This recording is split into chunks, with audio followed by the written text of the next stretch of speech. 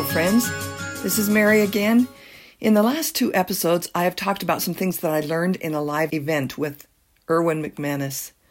There were 3 concepts that inspired me. Number 1, on the other side of your fear is your freedom. We talked about that. Number 2, last time was on the other side of your pain is your greatness. And the third one I'll share today.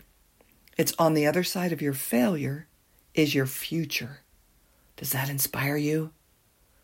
When I started really thinking about this one of my first thoughts was, wait, what does that mean anyway? It was so inspiring when I heard it shared with the personal stories of Erwin McManus, but in my own house, it brought more of a response of, So I started thinking about it. I knew that it had really touched my soul, so I decided to figure out why. A few things that came to my mind. I was able to hear Johnny Agar speak and meet him, actually. He's an athlete who has cerebral palsy. He and his mother have written a book. I'll put it in the show notes. He and his father have done the Ironman triathlon many times, and they even finished it once. He is such a great soul. One of the things that he says is, it's not a failure, it's just a learning experience. I love that. I also thought of a child learning to walk. They don't quit the first time they fall. He just keeps trying. Now, if the parent were to criticize and shame the child for falling, he might not keep trying. Or if the parent says, oh, you poor thing, did you get hurt? Stop trying to walk. I'll carry you. It's better than you getting bruises. I don't want you to get hurt. Well, the child probably wouldn't stop. That wouldn't stop most children, but it might slow them from progress in learning to walk. Another thing I thought of was George Washington. George Washington was chosen to lead the Continental Army in a critical time in what is now the United States of America, but he made mistake after mistake. They almost kicked him out. His soldiers were surrounded and they had to run away under the cover of night, but he didn't quit. The colonies won the war and Washington was elected the first president of the new country, which is now the United States of America. But what does that have to do with the future? I realized that it has everything to do with the future. Focusing on mistakes and failure keeps us in the past. You mean when I focus on what I didn't like or what I did wrong, that I'm living in the past? Yes, I think so. I'm talking to myself. Stop bringing the past into the present. We live in the present, not the future, and definitely not the past.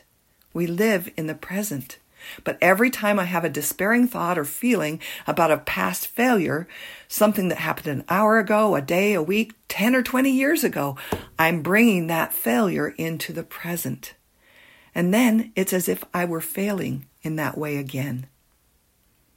I can think about it and learn from it, as Johnny Agar says, but when I think about it or feel it as a hopeless failure, then in my soul, it's as if I were making that mistake over again. Let me say that again. Focusing on a failure as a failure instead of as a learning experience makes it as if we had done that same mistake over and over again. I've done that plenty of times. In the past, I've actually been an expert at doing that. So my new message to myself is, let it be just once. Learn from it. But don't replay it over and over as evidence of weakness or to remind self of incompetence. It happened. It's now in the past. Let go of it. Stop reliving it. Does that make sense? Another way to see it might be when you replay a mistake over and over again in your mind, feeling the pain of failure over and over, you are living in the past. But we can't live in the past. We only live in the now, in the present.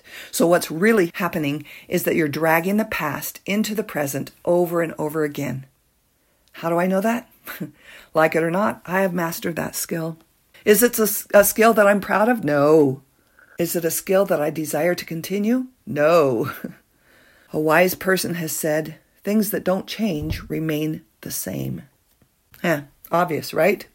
But then that wise person added, and when we're through changing, we're through. In other words, there is no future for that person who is living in the pain of past failure. I love this wisdom from Maya Angelou. Courage allows the successful woman to fail and learn powerful lessons from the failure, so that in the end, she didn't fail at all. Whew, I love that. Failure teaches us powerful lessons, and if we learn those powerful lessons, it can be as if we did not make that mistake at all. Except that now, we're a better person, maybe more compassion for others, better able to serve. Again, I'm talking to myself, so learn from it and move on. Edward Markham said, "Defeat may serve as well as victory to shake the soul and let the glory out." I love that also.